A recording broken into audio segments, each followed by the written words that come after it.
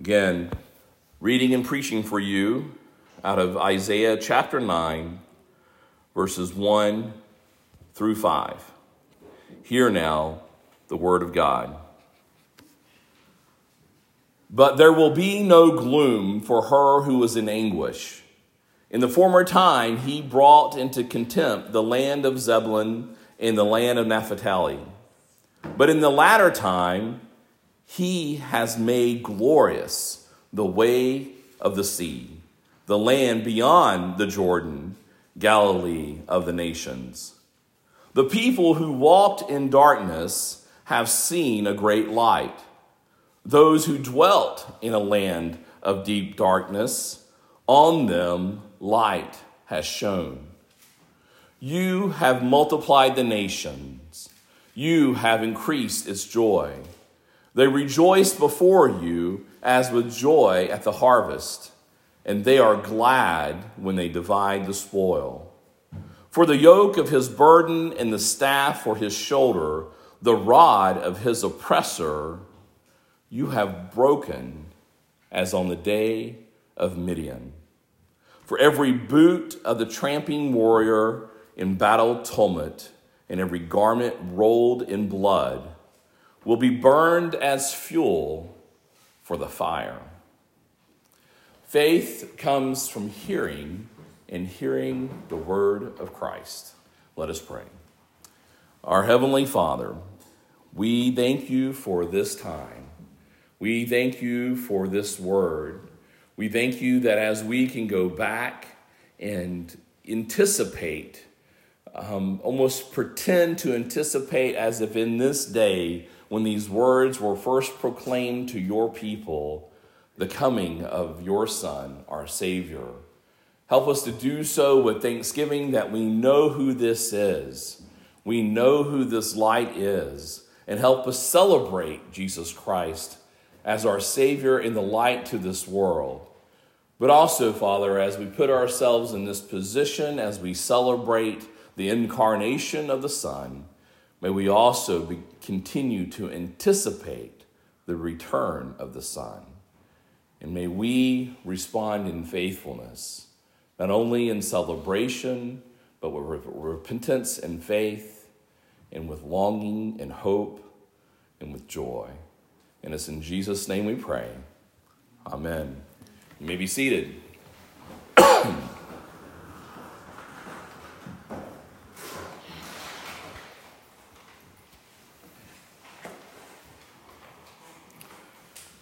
It is very common that this time of the year, not only in many churches and also in the history of our church, we have gone through a series of Advent and Christmas sermons, and we will do so again for the next 6 Sundays. We will be having Advent, which is the anticipation of the coming of the King, and then we will have a Christmas sermon on Christmas Eve and afterward as well, the following Sunday, and then we will celebrate an Epiphany as we also celebrate with the whole world the revelation of Jesus Christ, just as it was there when he was born and people came to worship him. We will remind ourselves of this great blessing of having the revelation of Jesus Christ.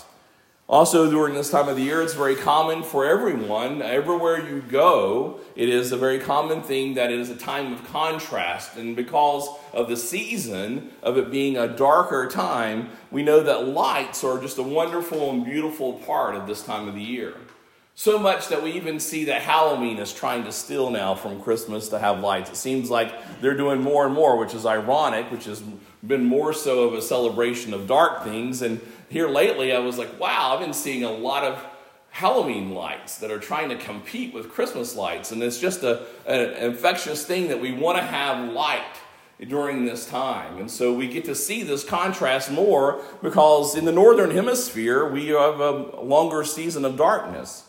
I was actually amazed to think, I was researching a little bit, that 90% of human beings on this earth are in the Northern Hemisphere. I didn't realize that. I did not realize that only 10%, it's actually 88% of everyone lives in the Northern Hemisphere. So that means that 88% of all people are experiencing winter right now, and only about 12% are experiencing summertime. and so where the light is actually more. And if we think about this being a time, and if we look at the math, and there's debates about whether or not this was exactly the same time that Jesus would have been born, but there's some that confirm it, and there's some that still just try to dispute it, and I'm not going to try to take on that fight here at all. But if that is the case, that it happened in December, that would have meant that even then, probably the bulk of all, even more than 88% of the people would have been in a time of a darker time of the year where we would have shorter days and longer nights. This passage is a passage of contrast that is using that very clearly. And it's an image that we have from the very beginning in Genesis and even now. And we see that there is this darkness. And we know that this darkness is a heavy darkness. And that when Jesus comes on the scene, and as they are looking forward to their Messiah and looking forward to the promises of a Savior, that it's going to be this light that comes into our darkness. And so I know that if you are like me, we look for every opportunity to throw more lights out there for fun. And it just does something for us. It's encouraging, and it affects our emotion. And I pray that through this particular sermon today, that as you have heard probably many years, these kind of comparisons, that when you plug in those lights, that you will remember Jesus coming in and being light in our darkness and doing away with the darkness with his light. So it is a time of contrast, and this passage is very heavy with contrast, and it's really meant to be combined with Isaiah 8. And the beginning of chapter 9 is using the word but. And so when you ever have a but, it's a conjunction, and so it's got to be connecting something that's preceding it. And so it's important for all of you to go back and look at Isaiah 8, and it's tempting to jump in and preach Isaiah 8, and I'm not going to try to do that today, but we see that we have, just as we have this contrast between darkness and light, we have this contrast between because and but. In chapter 8 is telling you because, it's telling you the reason why that the people of Israel are in the circumstances and that they are in. And this reason why, this because of Israel, is really ultimately the condition of mankind. It's a representation, often as Israel is, and we, even in our prayer time this morning, as we went through the passage in Samuel, it's impossible, I think, for any faithful and mature Christian to read through that chapter and not see how Israel is a representation of us today in our own personal lives and maybe even our own corporate lives, how we reject the ways of God for our own ways and find ourselves in failure. The same circumstances here. The because is highlighted. We even see in Isaiah chapter 8, verses 6 through 7, it says, because this people has refused the waters of Shiloah that flow gently and rejoice over Rezin and the son of Remaliah. Therefore, behold, the Lord is bringing up against them the waters of the river mighty and many, the king of Assyria and all his glory, and it will rise over all its channels and go over all its banks. It points out two things, that the reason why the people of Israel are in this situation where they are in darkness and in gloom is because they rejected the waters of Shiloah and they have rejoiced over Rezin and the son of Remaliah. And what's going on here is just very simply that they rejected the provision of the Lord. Here, the waters of Shiloah are very basic. They're not glamorous waters, but they are provisional waters, and they have rejected the Lord's water. They have ultimately rejected the Lord. And they've taken on this pride, whereas they look at the judgment upon Rezin and the son of Remaliah, they rejoice over it in a way of haughtiness. There is not a humility amongst the people of God. And so there is pride, and there is independent pride, thinking that they can be sustained. They want something more glorious than what God has to provide. Simply, it's their pride and their unwillingness to take the humble provision of the Lord. And so they're in this condition now that we see at the end of chapter 8, verses 21 through 22. It says, they passed through the land greatly distressed and hungry, And when they are hungry, they will be enraged and will speak contemptuously against their king and their God and turn their faces upward. And they will look to earth, but behold, distress and darkness, the gloom of anguish, and they will be thrust into the thick darkness. I was actually kind of pleased to see the forecast this morning was going to be cloudy and a little gloomy, and I was kind of hoping, it's like the Lord, he's shining forth his light before I can even get to that point, but all of you have just experienced it was gloomy. You know, the clouds, when they're thick with rain, it blocks out the light, and so it was dark and it was gloomy, and it's been like that in the past few days, and it may have been even more of a contrast for us because we've been without rain so much in the last couple of months that it seemed maybe a little heavier in that darkness. Here we see these words that Isaiah are using are painful words in this description that the result of the rejection of the people of God for the provision of God, the result of their haughtiness where their faces are lifted forward and high, even in the midst of their own gloom, we see words like distress and hunger. We see rage and contempt. We see distress and darkness, the gloom of anguish. I didn't go and study what the word in Hebrew is for gloom, but it just sounds like gloom, like doom. It just seems heavy. And that's the result of their pride. And they were thrust in this place of darkness. You know, a lot of times we think in being in darkness in this very victim kind of scenario, or in this kind of just almost innocent, like maybe more so ignorance. But it's important to see that it's not ignorance that they are put into without knowledge at all, or without the ability to have knowledge. It's really pride. It's really the rejection of God. But the book of Isaiah is interesting. It's a very interesting book of contrast. It's a very heavy book of contrast where it gets even more graphic even than the passages that we're covering for this particular season. But inside of all of that gloom and all side of that darkness, there's always these places of the gospel and the hope being presented. So if you ever go and do a study of Isaiah, you might get into it. You might go, oh, this is just too much. But look inside of that. Look inside of almost every word and every passage and every chapter. There are these lights of the gospel being there.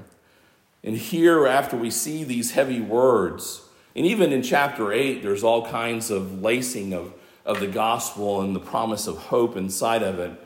But then we have here in chapter 9, this great division between the two with the word but. But there will be no more. In the former time, there was these things such as gloom and anguish and contempt. But there will be no more these things. God is doing something that he's going to break through the gloom. He's going to break through the anguish and the contempt. And then we see this interesting description of the land of Zebulun and the land of Naphtali. Now, if you go and you look at your map, you'll see there in the land of God's people that the northern part was called Zebulun and Naphtali. And if you look at the history of the Assyrian army, they came in from that direction, that this particular land was a place that was far away from Jerusalem. It was far away from the south, and it was a borderland area where it was very vulnerable for attack. That is where the enemies of God would come in. And even though the word is not being described here in this particular verse, what you could add to gloom, anguish, and contempt is vulnerability and weakness. So as we look at this, we can often think in our own life, the result of our own sin or the sin of other people in our life, how it brings great gloom, anguish, contempt, and darkness. We can think about different times in our life where we are vulnerable. We may be vulnerable from attack, but also the oppression of our own sin and the appetites of our own hearts. But here we have this hopeful proclamation of this as being a former thing, that when Christ comes, when the Messiah comes, which he has not yet come, but it's spoken so hopefully here that it seems immediate that Christ has come. And we know that as we look at things more clearly, they do not know as full as we do who this Messiah is. We have again here, but again, in the latter time, he has made glorious the way of the sea, the land beyond the Jordan, Galilee of the nations. The reason why Isaiah 9 is an Advent passage is because we know that in Matthew chapter 4, this was the fulfillment passage. Matthew 4 fulfilled the passage of this promise when Jesus began his ministry. In Matthew chapter 4, verses 12 through 17, it says, "Now when he, Jesus, heard that John had been arrested, he withdrew into Galilee. And leaving Nazareth, he went and lived in Capernaum by the sea in the territory of Zebulun and Naphtali, so that what was spoken by the prophet Isaiah might be fulfilled. The land of Zebulun and the land of Naphtali, the way of the sea beyond the Jordan, Galilee of the Gentiles, the people dwelling in darkness have seen a great light. And for those dwelling in the region in the shadow of death, on them a light has dawned." This passage is proclaimed as being fulfilled when Jesus begins his ministry right after the temptation that he had with Satan. And having defeated Satan, he is now beginning his ministry in the very next words after this fulfillment passage. It says that from that time, Jesus began to preach, saying, "Repent, for the kingdom of heaven is at hand." He comes into this darkness, and we can see clearly by this particular passage in Isaiah that this darkness is sin. And Jesus comes in with proclaiming the gospel, really taking the baton that his forerunner John, who had become lesser in his arresting and in his subsequent also his martyrdom, Jesus' glory comes in preaching the same words, "Repent, for the kingdom of heaven is at hand." We see that this vulnerability of Zebulun and Naphtali turns into a glorious way to the sea. That what was considered to be a weak area amongst the land of Israel is now going to be a glorious place. It's where the light is going to begin in that particular area. And we see here this hint that this Galilee of the nations, this Galilee of the Gentiles, it's actually where our Savior is going to begin his offensive. It's been a place of defense in a weak place where the Assyrians came in and they were able to oppress the people of God. Now Jesus, the Messiah, as he comes in, is going to set up his charge. It is the gates of hell even where he is going to come in. And he is going to attack. And he's not only going to save his people, he is going to save the world. Galilee, the place where the Gentiles were. It was a place, since it was a border region, it was a place where there were other people other than the Jews there amongst them. And it is going to be the strategy of how this king is going to attack to take over the world. So Isaiah gives us these following 4 verses for us to look at what Jesus, this Messiah, what they are going to be anticipating there as they are anticipating the Savior. Isaiah is going to tell that there are 4 particular areas that this Messiah is going to attack. And we see them in the next 4 verses, 2 through 5. So if you want to look at what particular points of this sermon is, this would be it. In verse 2, we see that Jesus is coming to defeat darkness. And that's the very clear and very prominent attack, that his number 1 attack is sin, and that he is the light. He is the goodness that is coming into this darkness. In verse 3, we see that the people are hungry, that they are in contempt They hold contempt and they are in contempt because of their holding contempt. There is this emptiness within them. And the only thing that they have in place of that emptiness is bitterness. But when Jesus comes to the scene, he is going to fulfill that for them. He will give them fullness. And instead of bitterness, he will replace it with joy. In verse 4, we see that this continual understanding that the result of sin is distress, burden, oppression. Just like in our Samuel passage from our prayer time this morning, that when we reject the Lord and that we have this audacity to think that we can choose another way to be ruled, another way to live, we end up being slaves.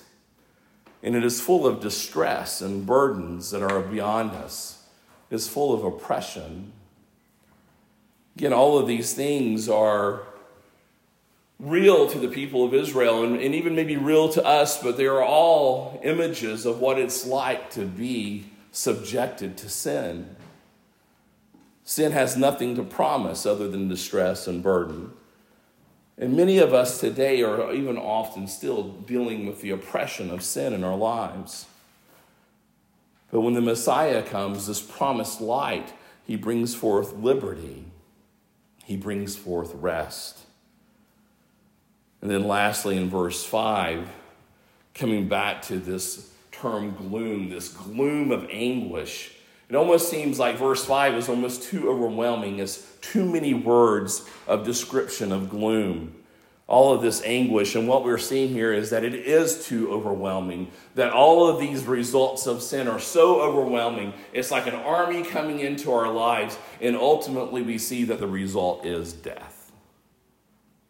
That it is death. It is so overwhelming, we cannot defend ourselves from the tumult of this war that is coming upon us because of the result of sin.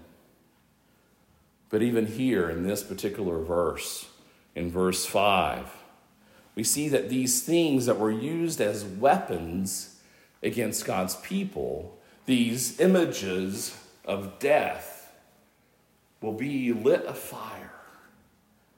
And finally, again, there's another image of light in the darkness.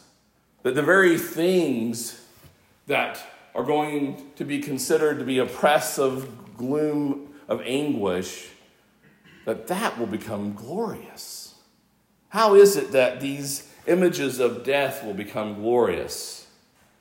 Well, surely you can see that there is a place here even where there's a sign of the resurrection ahead.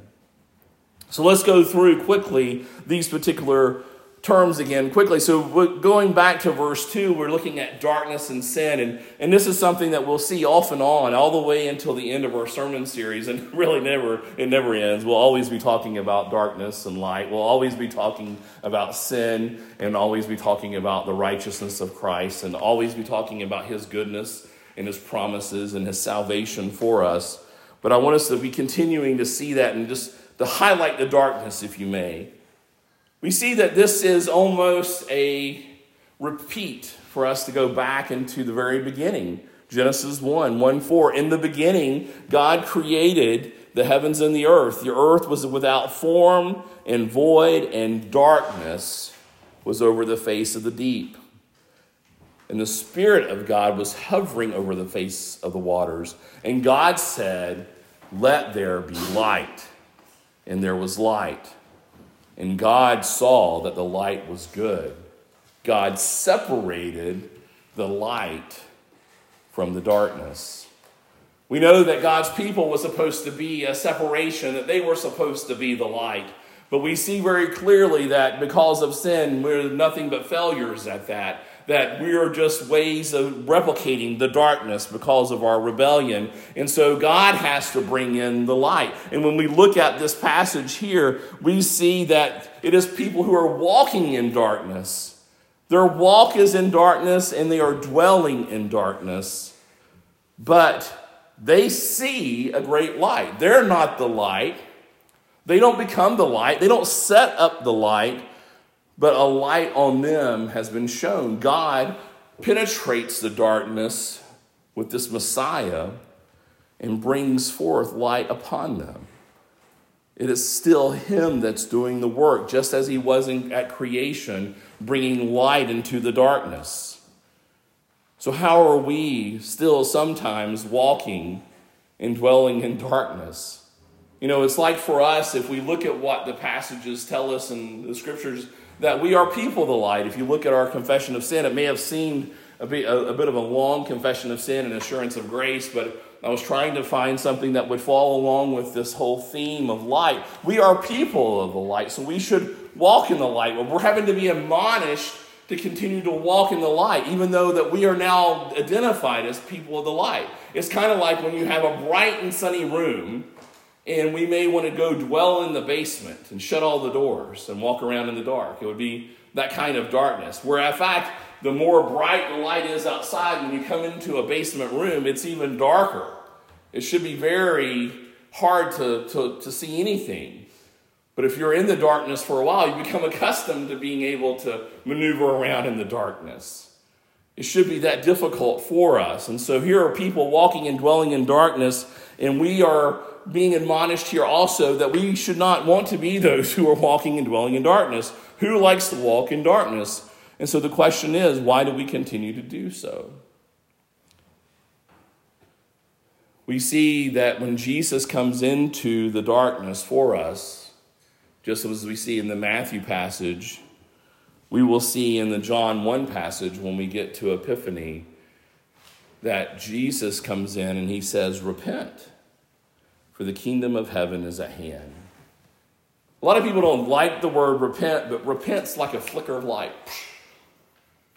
All of a sudden you can see the things that are going on in the darkness.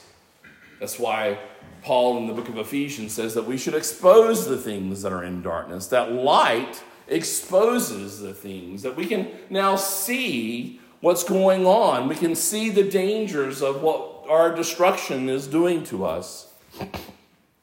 So repent is the beginning of light, even as we see that being the fulfillment of Christ in Matthew, that he begins his proclamations with the word repent, for the kingdom of heaven is at hand. Verse 3, reflecting again on hunger and contempt, this emptiness and bitterness. The world is so full of emptiness and bitterness. Even we at times still wrestle with emptiness and bitterness. I wonder sometimes if my friend Lifeguard Larry is listening to my sermons, and so I hope that I'm not saying anything that would be of any disrespect to him, but this week he asked me what I thought about Islam.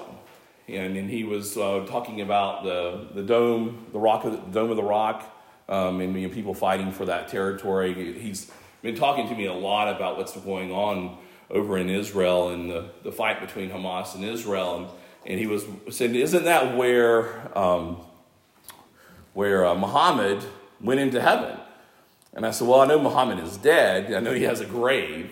Now, I know that he believes that he had an epiphany and went up into heaven. And so we talked about that, and we were just challenging each other to get the facts right concerning Islam. But then he said, why is it? He says, as a Christian, why is it that you think that there are so many religions that are not your religion? Why are there so many other people? If your religion is right, why are there so many? And he at the time thought that Islam had surpassed Christianity. And I think the numbers still are higher, that there are more Christians than there are Muslims. But I said, well, because one, we're made in God's image, and we have to try to worship something. We're worshipful people by our design. And then secondly, we have a sense of need of order because we are made in God's image. And when we don't have the right answers, we'll just make up answers. And we'll make up different kinds of religions, and we'll be easily deceived into other kinds of religion. We are people who feel emptiness because when we are apart from the way that we've been designed, there's going to be a hunger. We're not just rocks. We are made to be able to receive and to worship, to be interwoven with our Creator. We are alive and we are relational. And when we are separated from our fellowship with God, it's going to be empty. And we're going to be left with bitterness. That's why so many religions today are so full of hunger. They're looking for ways of conquering to fulfill that emptiness. And if you look at so many other religions outside of Christianity, it's almost that it's always about conquering. And it's always in this position of being the victim more so than the perpetrator. It's very much like what we see Israel when they are separated from God. They're hungry, but they have contempt toward God. They're the victim of their own circumstances when they stand before God. It's God's fault that they're in their circumstances and not their own. That's why CRT, this whole critical race theory or critical race mood, is always based upon being a victim to someone else, and it becomes a religion. Everything is revolving around them. Their heads are left up high, and they hold everyone, and if they even believe in God, they'll hold God into contempt. And it becomes their way of worship.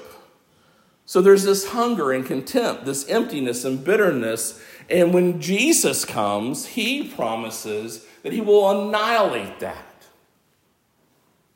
That is such a hopeful thing to know, that when we encounter this light, that we surrender the deception of victimhood. And the amazing thing is that light of repentance comes in and penetrates, and it says, no, you are a perpetrator. And that sounds to be harsh and hard, but it's the beginning of understanding truth. It's beginning to see the light.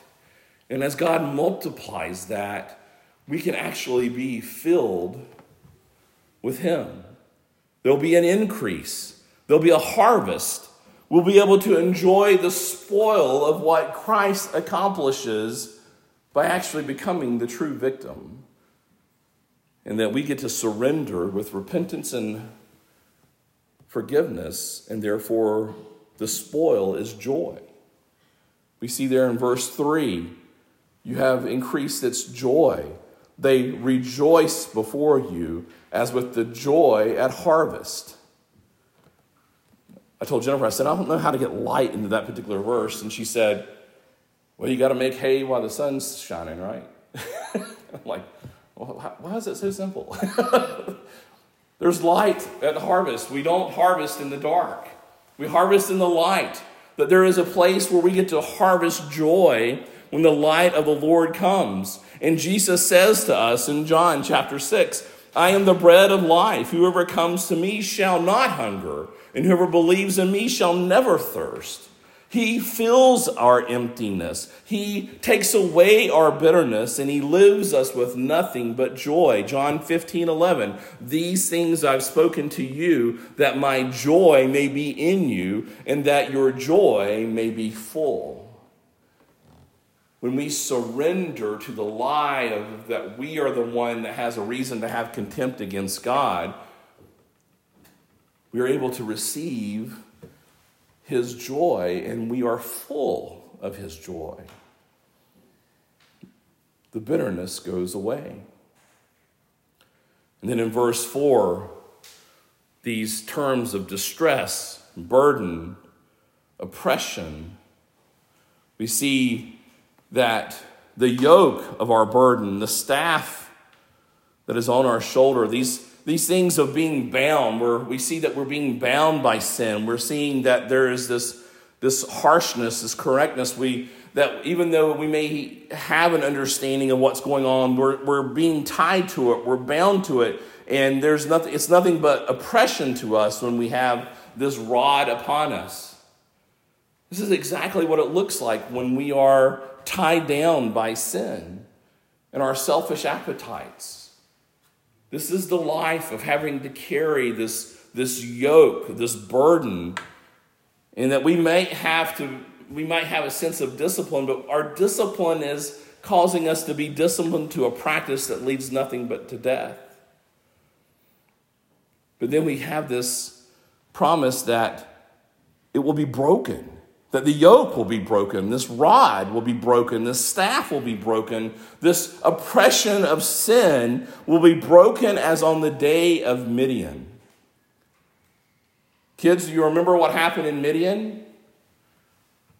Who was the unexpected hero? Or adults, maybe you know what? Who is the unexpected hero when they took off, when God's people was able to get out from under the oppression of Midian? Anybody know the story? Sounds like Midian. It was Gideon. Gideon was a judge and a leader that was small, and his group was small. In fact, God purposely picked Gideon and his people. He kept making them smaller and smaller to where there was only 300 left, because God wanted to highlight that it was going to be his strength. And then what did God have Gideon do to confuse the Midianites?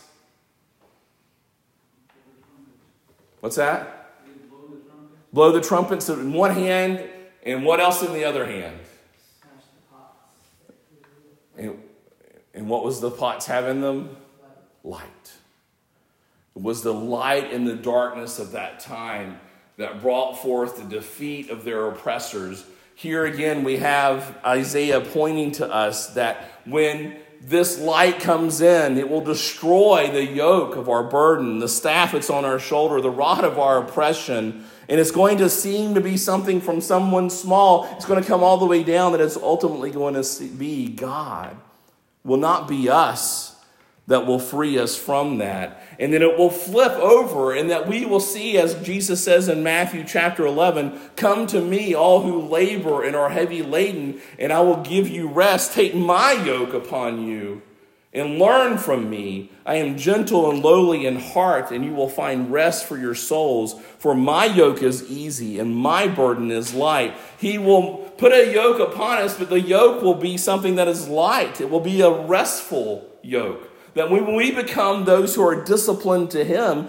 his disciples, and we are learning from him, when his staff is there before us, it is a staff of comfort that directs us into a place of light. It directs us to living waters. It directs us to a pasture that will fill us. There is a rest and a discipleship of the Lord. When we think about school, I know when the kids think about school, they don't think about it as being a restful thing. But being a disciple of Jesus Christ, though our life may have oppression from the enemy, it may have trouble and adversity, that our discipline in the Lord is that he is constantly reminding us that his burden is light. That he has taken on this burden for us at the cross. We see this even in Isaiah chapter 8, the very daunting passage there. In the middle of chapter 8, in verse 11, it says, "For the Lord spoke thus to me with his strong hand upon me and warned me not to walk in the way of this people." God's strong hand, God's warning to him is that not to walk in this darkness, saying, "Do not call conspiracy all that this people calls conspiracy, and do not fear what they fear, nor be in dread. But the Lord of hosts, him you shall honor as holy. Let him be your fear, and let him be your dread, and he will become a sanctuary and a stone of offense and a rock of stumbling to both houses of Israel." Look at that. It says that when you make the Lord your fear and you make the Lord your dread, when you become a disciple to listening to his words, he will become a sanctuary. But he will still be an offense and a rock of stumbling to those who want to try to do it their own way, a trap and a snare to the inhabitants of Jerusalem, and many shall stumble on it. But because of our hardness, it says they will fall and they will be broken, and they will be snared and taken. And again, Isaiah says, "Bind up the testimony, seal the teaching among my disciples, seal this in, let this particular yoke, let this particular rod of instruction and teaching be among my disciples.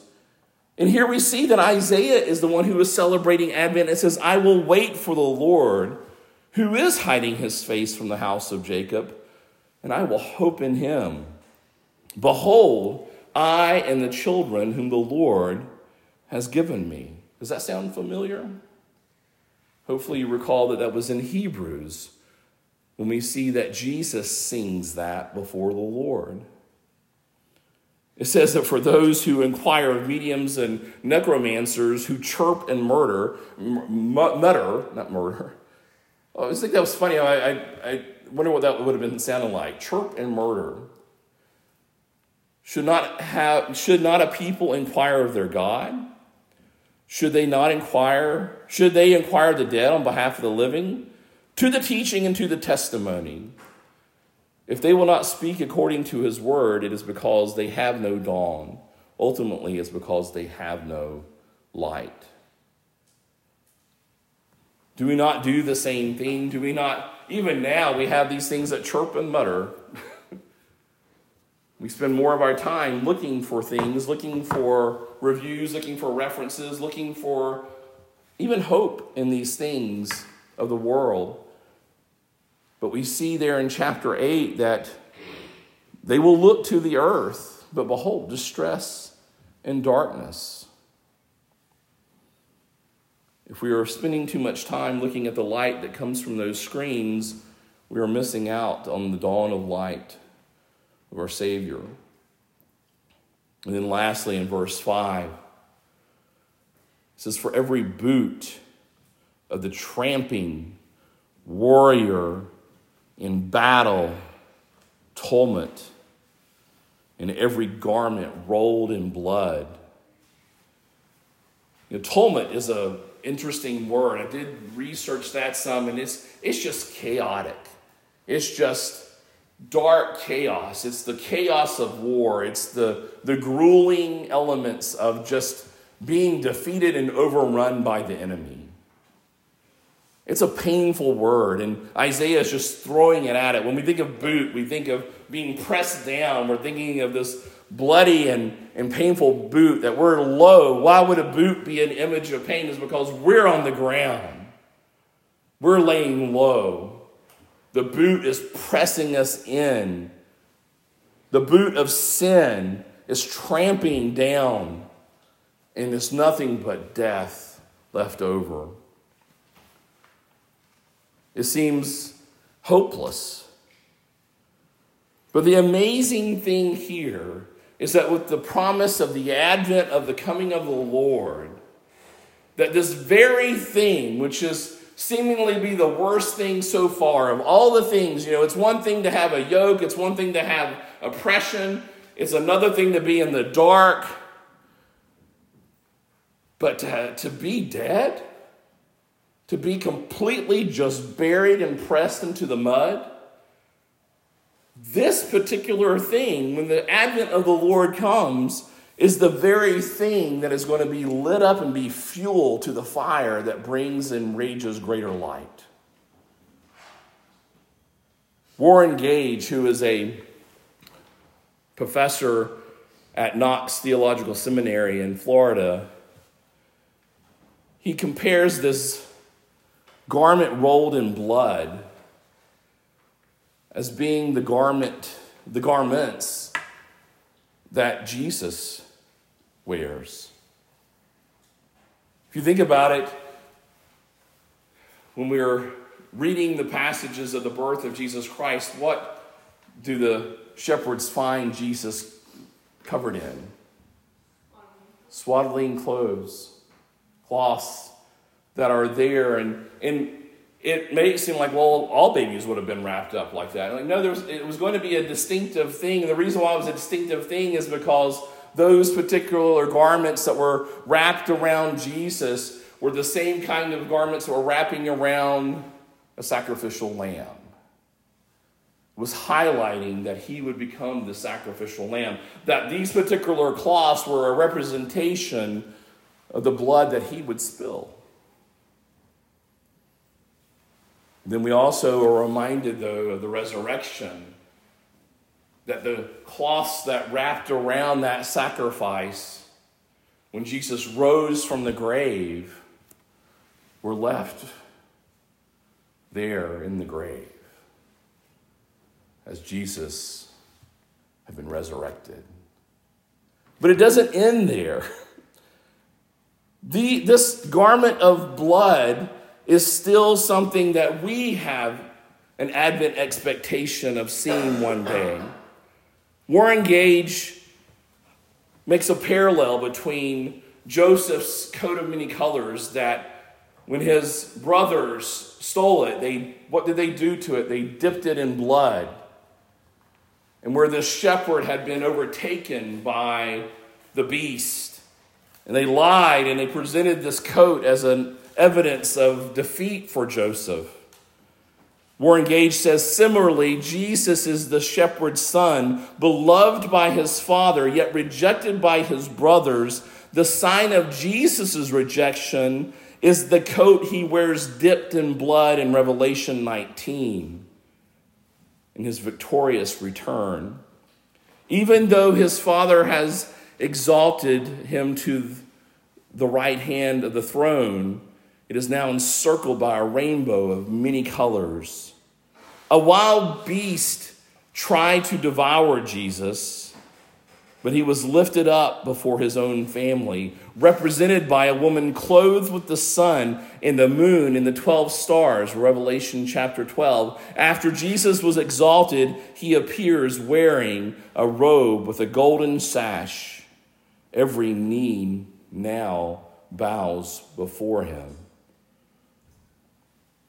The very highlighting here that the garment rolled in blood will be burned as fuel for the fire, that death itself will be the thing that will bring about glorious victory, that Jesus will take on this garment rolled in blood, both in his incarnation, in his resurrection, and also in his return, that this fire of glory is the very light of Jesus Christ.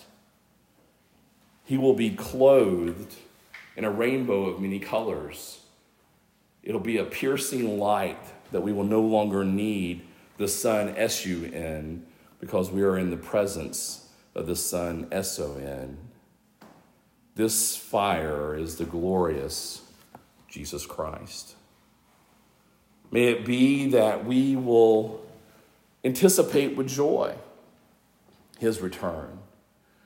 Just as with Isaiah, it is promising and hopeful, but it is also a warning that we would rest in this light, that we would delight in being people of light.